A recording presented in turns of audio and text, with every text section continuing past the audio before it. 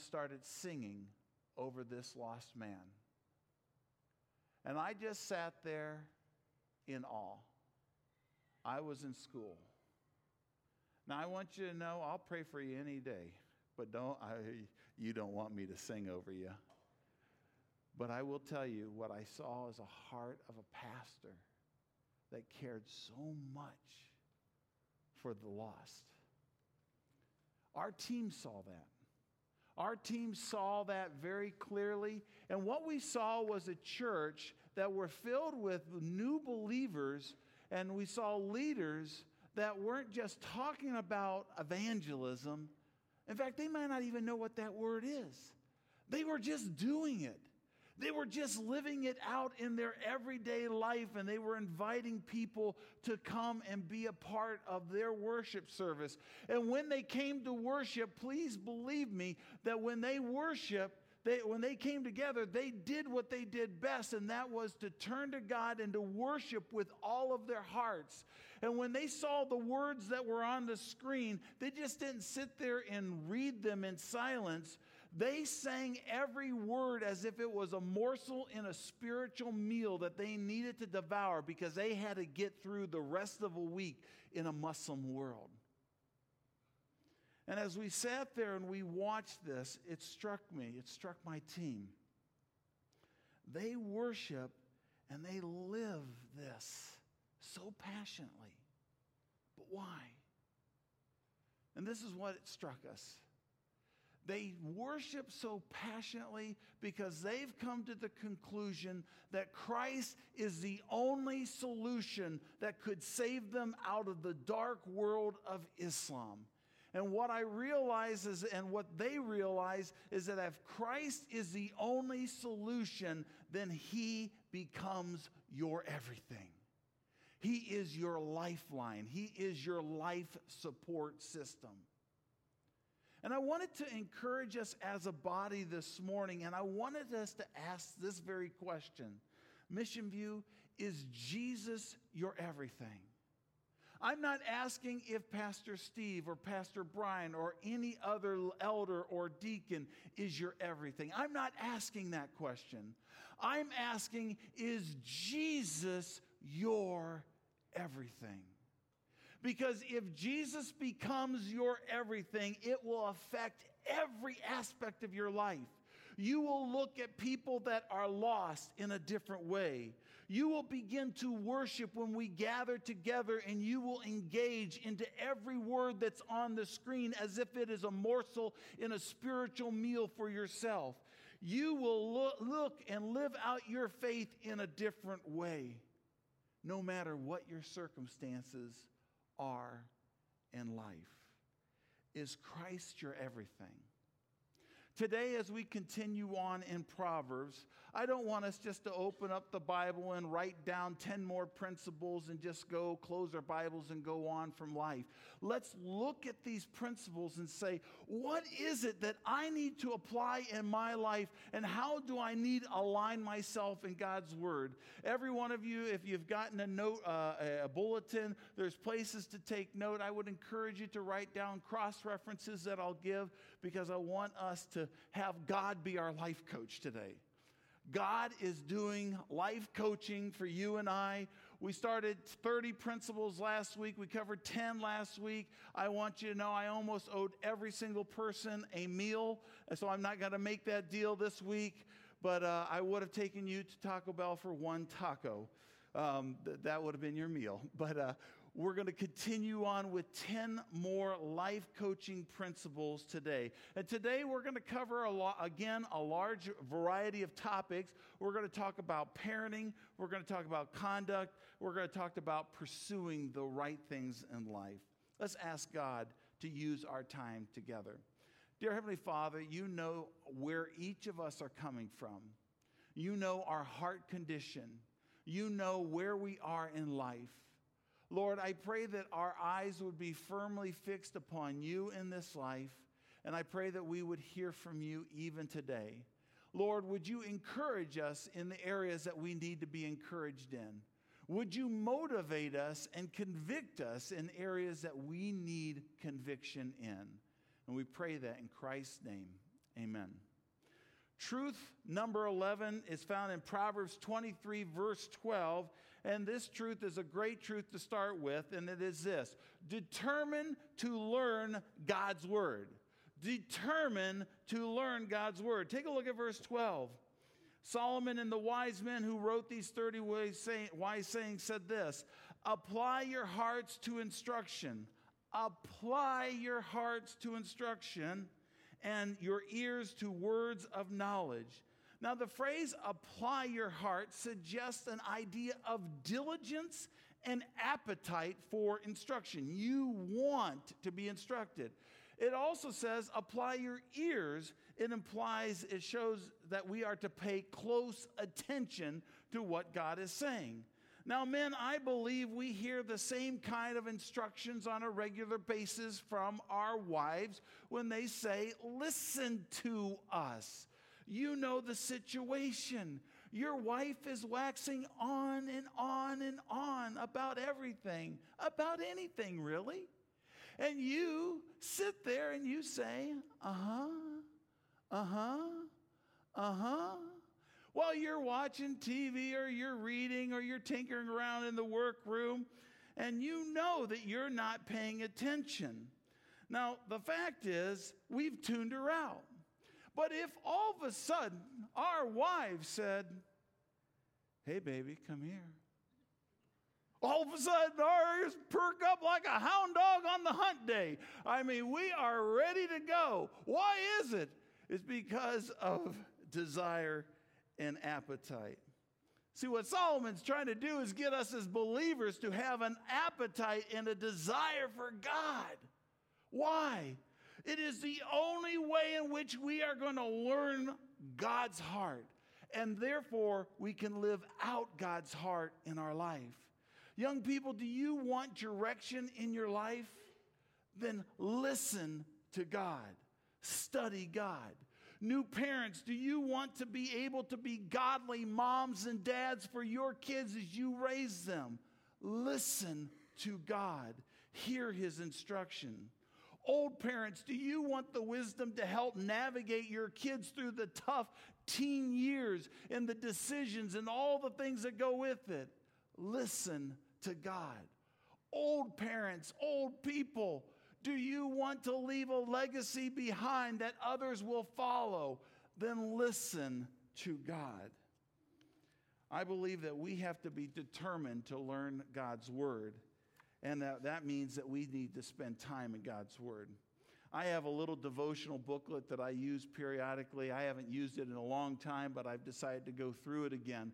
And it gives you a little scripture, it gives me questions to think about. These aids are out there.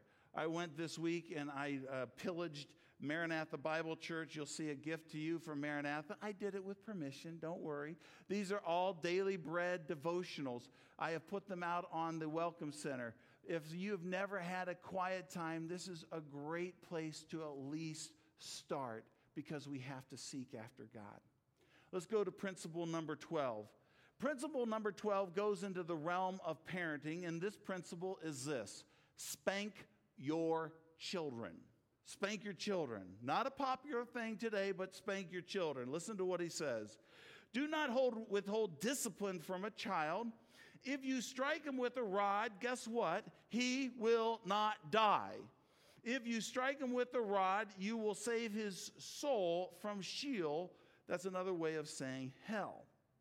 Now, I want you to see that spanking our children is a law from heaven. It's not given as an option. It's not a suggestion, nor is it a theory. Now, what Solomon does here is he does a play on words by saying not only will the child survive the spanking, but he will survive because of the spanking. And yet we live in a world that would say if you spank your children, that is considered child abuse. I went online this week to get advice from the internet, as a lot of us do, to find out what it says about spanking your children. One of the reports of many said this. This was the shortest one. This was from ABC News report. It said this: spanking children under the age of 2 puts those children in a higher risk group for behavioral problems later, said Eric P. Slade, an assistant professor at the Johns Hopkins Bloomberg School of blah, blah, blah. And so here we have this advice from an expert. They got to be right. So therefore, I should never spank my children. Here's what we need to determine. You need to determine which expert you're going to listen to. Will you listen to the expert from Johns Hopkins University, or will you listen to the expert that actually created the expert? Who will you listen to? Now, please understand, God is not advocating that we ever abuse our children, and we need to use discernment in how to best discipline our children, because we need to always do it in love. I want to give just some practical things that Lee and I have done at this stage in life. We look back and we say, this worked successfully. And honestly, most of our discipline took place was completed by the age of 5. And I believe that can be true in your case. Now, some of you may not have children. This is advanced preparation for you. And some of you have long past have your children. You can just say amen. There's 5 things that you can do. First of all, determine whether your child is being childish or sinful. If your child is going up to you and saying, "No, Daddy," and they got that demon look in their eyes, that's probably sinful. Now, if they're coloring on the paper and it gets on the table, that's just childishness. That's not worthy of a spanking. You just have them, natural consequence, clean up the crayon marks on the table. Now, if it is a sinful thing and there is defiance, then second, you teach them through it. I can remember Joshua. We'd say Joshua, he had an obsession with the television set, and he would want to turn it on and off, and on and off, on and off. So we'd say, Joshua, don't touch the television. And he would just look at us and look at the television and go right over and pop right on. That was sinful behavior. So we would give him a little spanking, and we'd say, Joshua, why did you do that? I don't know. Joshua, what did Mommy and Daddy say? Don't touch the TV.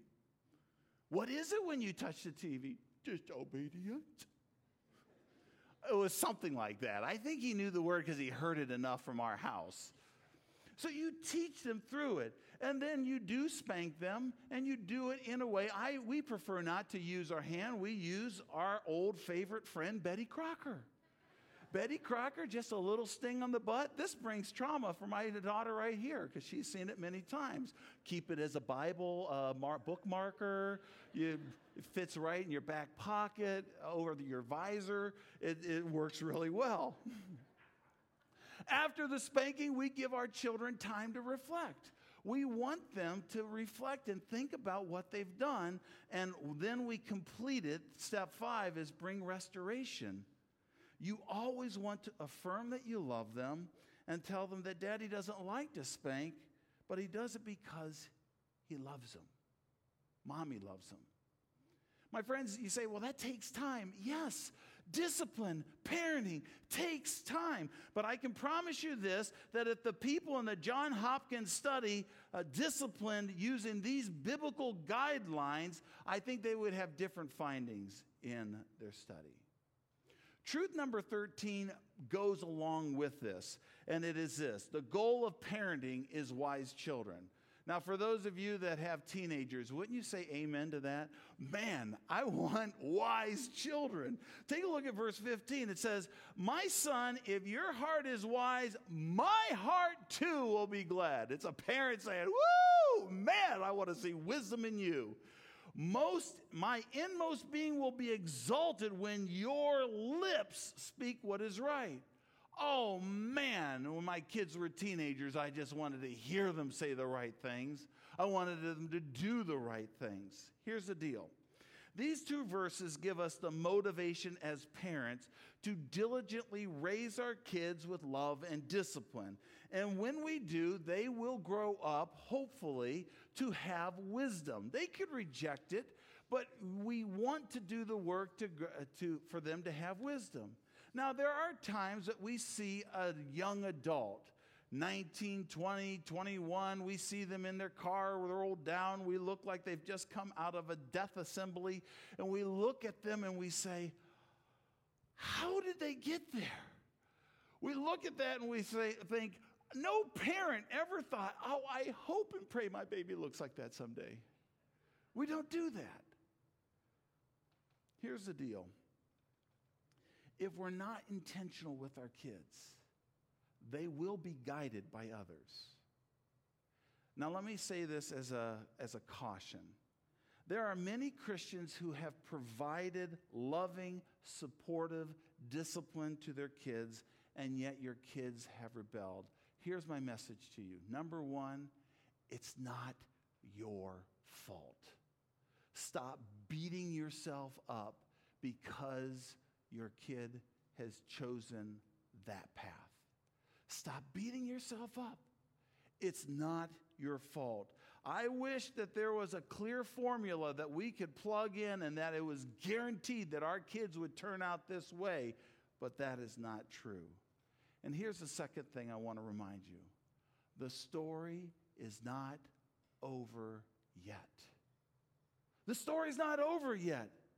Never, never, never, never give up or let go. And I'm there right now. I'm just being honest. And I will never, never let go of my son. Never. I will pray.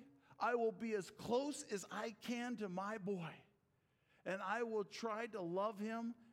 I'm not going to enable, but I am going to love. Stay close. Truth number 14 goes along. This kind of is the third thing about parenting. And it says, bad company corrupts. Take a look at verse 17. Let not your heart envy sinners. You're going to hear that again in a moment. But continue in the fear of the Lord all the day. Surely there is a future, and your hope will not be cut off.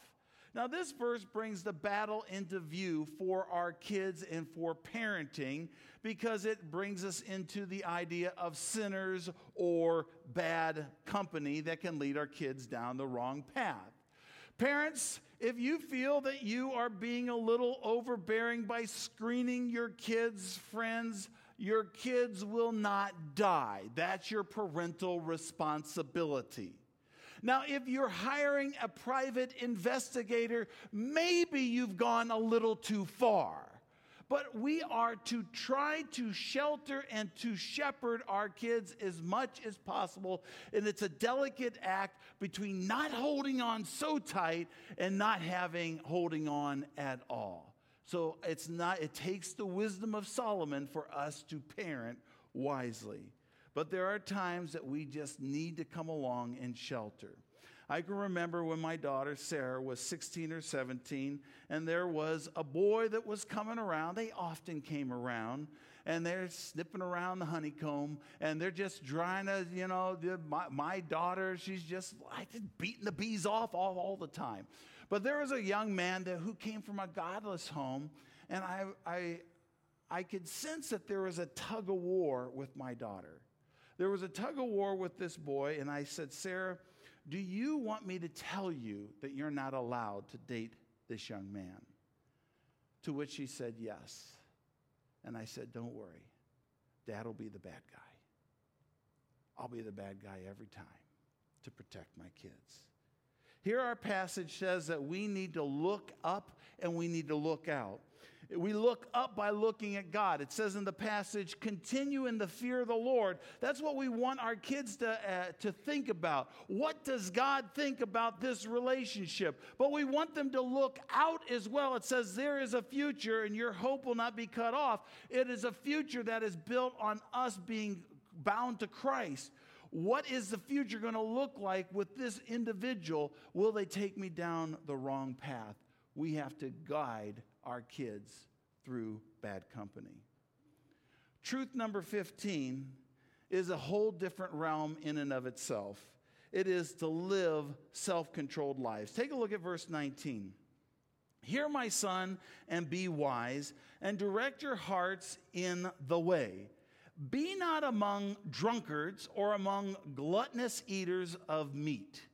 For the drunkard and the glutton will come to poverty, and slumber will clothe them with rags. Now, this truth is so vital because what God is saying for those that are followers of His, that He wants us to live self-controlled. Why? He wants us to live self-controlled lives because God is a God of order. God is a God of self-control. And God wants for us what He Himself is. And so He wants us to live that out. And so in this passage, He brings out two areas back then and now that people got out of control. They got out of control in terms of alcohol, and they got out of control in terms of eating. Now, I've heard a lot of messages over the years about the evils of alcohol. I've seen fat preachers get up and pound the podium about the evils of the devil's juice. And then right after that message, they probably went to Wendy's. They pounded down a 2,400 calorie Baconator with French fries and a Diet Coke. Now, I want you to know there's hypocrisy in all of that. Here's what we need to know. Food is not evil. Gluttony is. Wine is not evil. Drunkenness is. Actually, we are told that both food and wine are a gift from the Lord, Deuteronomy 7:13. And in the case that there are some people that still think that the wine that the Bible speaks of is grape juice, please know that you cannot get drunk on grape juice. You can't. You can get real sick, but you're not going to get drunk. Isaiah 1:22 says that diluted wine is a picture of hypocrisy, so that when the Bible speaks of wine, we know that it's talking about fermented drink. It is this drink that the religious leaders confronted Jesus and said, John the Baptist, he came and he didn't eat bread and he didn't drink wine. But you and your disciples, you're both eating and drinking. What is God getting to in the Old Testament and the New Testament? He's getting to self-control, moderation, that we would live in a self-controlled, disciplined way. Now, I want you to know if you're under 21, you have to show self-control by abiding by the law, because the law says you can't drink. This is what He wants us to understand, self-control. Truth number 16 goes to another different area. It is that we need to learn from an older generation. Now, if you are older, please perk your ears up, because this is a good thing for you. This is how you should be treated. Listen to your fathers, verse 22, who gave you life. You ever hear your father say, I brought you in the world, I could take you out? This is what he's talking about. The father who gave you life. And do not despise your mother when she is old. Buy truth and do not sell it. Buy wisdom and instruction and understanding. The father of the righteous will greatly rejoice. He whose father is a wise son will be glad in him. Let your father and mother be glad. Let her who bore you rejoice. See, these verses give us the source of great wisdom in our life that we need to tap into, and that's namely the older generation, our parents and our grandparents. See, we live in a day and age where following the advice of the older is kind of outdated. We think that they have old ideas as if our ideas are the best. We want to just kind of shoo them off and say, go live at the villages down in Florida. What a shame. Because what our passage is telling us is, in the context here of learning from the older, we need to actually buy truth and do not sell it. What's he saying? Buy truth and do not sell it. In other words, he's saying we need to do all that we can to seek out every drop of wisdom from those that have been through life. And as a result of that, the passage says that there will be joy. It says here that they will rejoice, be glad, rejoice. See, in the New Testament also, we're told the same thing. In the book of Titus, we're said that the older should teach the younger. And so we have this training system that God has developed that we need to have. I want you to know, as a church, we need to do a better job at this. In the fall, we're making some corrections on our community groups, and one of the corrections that we want is to infuse this change of having older have influence on the younger. Now, you're going to find out how that's going to take place later on. I just want you to know that we want to do a better job at this. Truth number 17, avoid the snare of sexual sin. Look at verse 26. My son, give me your heart, and let your eye observe my way. For a prostitute is a deep pit, an adulteress is a narrow well. She lies in wait like a robber and increases the traitor among mankind. Now, the people that were writing this, Solomon included, are basically saying, I want two things from you. There's two things that you actually need to guard. You need to guard your heart. You need to guard your eyes. Now, if we think about it, we can understand that if we just observe the world that we live in. Think about it. We live in the perfect storm that is brewing around us that is a sexual world. First of all, we have a lot of lonely people in this world, and they're searching for significance in relationships. And truth be known, some of us might be in that category. Number two, every single person has a God-instilled sexual desire that's meant by God's design to be fulfilled within marriage, but the enemy is always going to tempt us to do it outside of marriage. Third, we have a world that is a candy shop of emotional and visual temptations. Number four, we live in a prevailing culture where anything goes. Everything goes. Whether it's affairs, whether it's being swingers, whether it's having open relationships, whether it's sexting, whether it is Snapchatting images, whether it is a million other forms of sexual deviance. This is what we are faced with in our culture. In Solomon's day, prostitution was the biggie. And this was what led to the deep pit or the robber. But in our society, it is D, all of the above. And what God says to each and every one of us, what you need to do if you are a God-fearer, if you are a follower of Christ, you need to guard the heart. You need to guard the eye. You have to take specific steps. Solomon said in Proverbs chapter 4, guard the heart because it is the wellspring of life. Jesus said this in Matthew 6. He says, the eye is the lamp of the body. If your eye is good, your whole body will be full of light. But if your eye is bad, your whole body will be full of darkness. Truth number 18. Don't get drunk. It reveals your character. Take a look at 29. Who has woe? Who has sorrow? Who has strife? Who is complaining? Who has wounds without cause? Who has redness of eye? Those who tarry long over wine. Those who go to try mix wine. Do not look at wine when it is red, when it sparkles in the cup and goes down smoothly. In the end, it bites like the serpent and stings like an adder. Your eyes will see strange things, and your heart will utter perverse things. You will be like the one who lies down in the midst of the sea, like one who lies on the top of the mast. They struck me, you say, but I was not hurt. They beat me, but I did not feel it. When shall I awake? I must have another drink. See, the truth here is not just about alcohol abuse, but it's about character. See, when he starts his wise saying, he starts with the problems that people have. He says, woe and sorrow. He's talking about emotional problems. He says, strife and complaining. He's talking about the social problems that we have. He says, wounds and redness of eyes. He's talking about physical problems that we have. The issue here is how do we deal with the problems that we have? Clearly in this passage, the individual is turning to alcohol abuse as a solution to their problems, and as a result, they are losing control. Our passage says that they see strange things, hallucinations.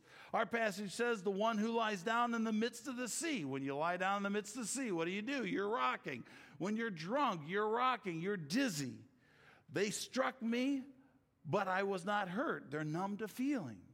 See, a person of character is not going to turn to alcohol for their solution. A person of character is always going to turn to the Lord and to the Lord's people to handle these problems. The fact is, we're all going to have problems in our day. We're going to face them. If we're not facing them now, we'll face them tomorrow. And what we need is each other. Guys, that's why we're having community groups. That's why we break it down in that way, so that we can be there for our troubles. Truth number 18 is hate what is evil. Take a look at verse 1 and 2 of 24. Be not envious of evil men. We've heard that before. Nor desire to be with them, for their hearts devise violence and their lips talk of trouble. Now, since this truth is close to truth number 14, I'm not going to say much other than sin is pleasurable. It is pleasurable and very appealing, and that's the reason why we want to do sin. We want to go to it, and we have a propensity or a leaning towards always being drawn to what is wrong, to what is sin. And what this wise person is doing is he's trying to rip the veneer off of sin and to show the ugliness that is behind it and the evil, because that's what the enemy wants. Truth number 20, pursue God's good life. And this is our last principle. Verse 3 and 4 says this: by wisdom a house is built, and by understanding it is established. By knowledge the rooms are filled. Now, these two verses give us the secret to the good life. And just as in Solomon's day, as in our day, there are people that are searching for the good life. And what Solomon does is he uses terminology of what people typically look for. They look for a house, and they want to put a lot of things in that house. But if you look closely, that's not what Solomon is saying. He says it is actually just the opposite of that. The secret is a house that is what? Built on wisdom. And it is rooms filled with the precious and pleasant riches of knowledge. My friends, the good life has nothing to do with things, but it has everything to do with God. Let me ask you, how many hours are we going to spend on things? How much do we need to go into debt in order to discover that things will never satisfy you? You'll buy them and they will never thank you. They'll never say you are awesome. They're not going to pay you back. In fact, they're going to break down. A new car will only last as long as you have the new car smell, and a toddler with a sippy cup can take care of that new car smell in a heartbeat. These things will never last. Here's what 2 Peter chapter 1, verse 4 says in terms of what our proper investment should be. It says this: through these, and he's talking about in the context of God's divine power and his knowledge, through these, God has given us his very great and precious promises, so that through them you may participate. Get that? Participate in his divine nature. We get to become like God. We get to become holy. We get to become righteous by participating in his knowledge and escape the corruption in the world caused by evil desires, which means a lot of heartache is avoided. Church, I want us to be reminded that God wants the good life for us as individuals, and he wants a good life for us as a church. But it doesn't come easy. It doesn't. It takes a lot of work to do all the principles that we talked about, and it takes a lot of work for us to have a good life as a church. In fact, we're told in Ephesians chapter 4 that Scripture tells us that it takes work to build the unity of the Spirit. As we close our service today, I'd like to talk to you about where we are as a ministry and an important decision that the elders have made this past week. We began, let me give a little history. We began in September of 2013. We began with a team of enthusiastic, eager, optimistic, risk-taking, hard-working individuals who all had the desire to reach out to our community for Christ. I want you to know the majority of the elders, the majority of the deacon, majority of the staff, they're still with us, still with that eager desire to see that happen. Now, since that time, we've learned a lot. You know, we're 23 months old. We've learned to wobble. We've learned to walk. We've learned to stumble along. And if you've been with us, you know that we've made plenty of mistakes. We're very open about that. We've learned a lot about our culture, our community, and we've learned a lot about ourselves. Recently, the elders have spent time evaluating where we are as a ministry. And that's not always an easy process, but we did. And we've come to realize that we as a church, we have two different approaches that we're taking in this ministry. Pastor Brian, he holds to more of an attractional model or approach, and I hold to more of a missional approach as a leader.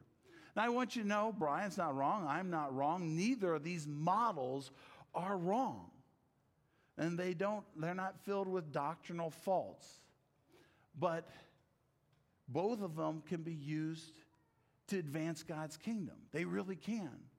But when both are being done in the same body, then it can create confusion within the church.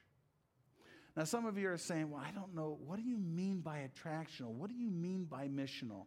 Let me give you a definition and give you an example. An attractional model would be embraced like someone like Andy Stanley. Andy Stanley does an unbelievable work down in Georgia. They have multiple campuses, and they are an attractional model. Willow Creek would be an attractional model. Now, here, the Sunday morning experience, the primary focus is evangelism. There's no apologies in this model that the focus is on evangelism. And so when people come into a church like that, they want to, the leaders want to build it so that people can come and hear. It's catchy. There's a little bit more on the performance side. It's culturally relevant. There's often songs that, secular music that people can identify that do not know Christ. And it's interesting, and it also has kind of a talk that will help people usher people into the Word. There's a heavier value on the environment, visual, lights, sound, comfort. This is more of the attractional model. Now, you can probably Google the difference of attractional and missional, and you can probably get a much deeper definition of both of these. Now, the missional, here's what you need to know. The primary focus on Sunday morning is worship. A missional model might be embraced by someone like Matt Chandler or Tim Keller, if you're familiar with these ministries. And the focus is on worship. And so when we come in, what we want is people to engage into worship. We want them to experience time in God's Word so that they can become discipled and be encouraged in service and sacrifice. And the emphasis is going to be for you to live out vocationally, having your core, your circle of responsibility in the world. You are the attractional person in this model to go out and to share that on Sunday morning. Again, hear me. Both models are good models. But in order for us to go forward without a conflicting approach to ministry, the elders have made a decision that they want to make a complete commitment to the missional approach. In doing so, Pastor Brian has agreed to move on in order to help Mission View realize with greater clarity its ministry and allow him to be a part of a ministry in the future that will more align with where he is at. Now, at this time, I'd like for Pastor Brian to come and to share with you from his heart. Pastor Brian.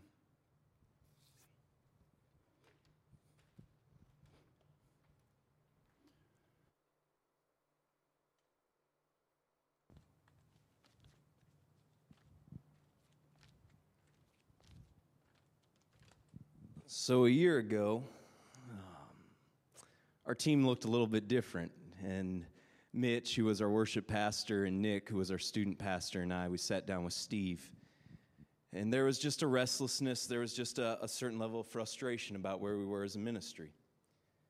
And a couple days after that, I met with the elders, and I looked at the elders, and I said, if I'm what's hindering Mission View, if I'm what's holding it back, I'm willing to get out of the way. And that's a message that I've reiterated throughout the course of the past year. And Steve and the elders have come to the conclusion that I need to go. And so today we say goodbye. We love you guys. We love this ministry.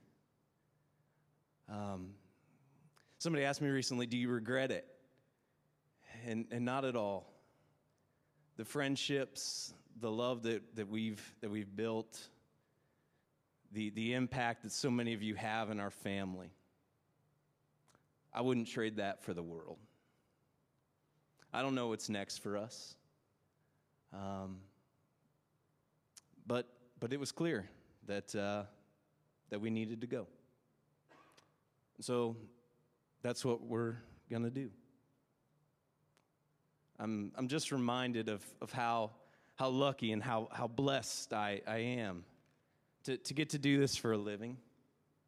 I want to say thank you because you literally put food on my table and a roof over my wife and I's and my two boys' heads. I've had the opportunity here to spend the last year of ministry with my best friend, 5 years. A guy I admire so much, who's willing to take time off of work just to drive up here to support us today and be here. Thank you. My wife. I'm not always an easy man to love. I know that catches you all by surprise. And I'm certainly not easy to live with. Thank you for your support and your love. So what we're going to do is we're going to go grab our boys now out of children's ministry. And we're going to head into the Commons. And if you have time, we'd love to tell you goodbye. Thanks.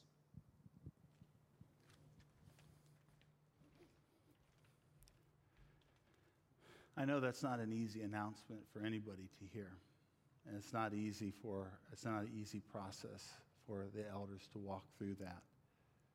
It's very difficult. I want you to know that the church still goes on. I'm reminded that it is Christ who builds the church. We're told in Matthew chapter 16, he says, it's upon this rock that I will build my church. He will, and he continues to do that. There is a future for Mission View. There is a bright future. I want you to know there's a bright future for Brooke and Brian. There is. And I want you to know that in love, what we're going to do, and we've agreed upon this with Brooke and Brian, and as elders, we have developed a plan to help take care of them. They're not being cut off. We're going to lovingly support them through the process of them getting into the ministry that they align with the best.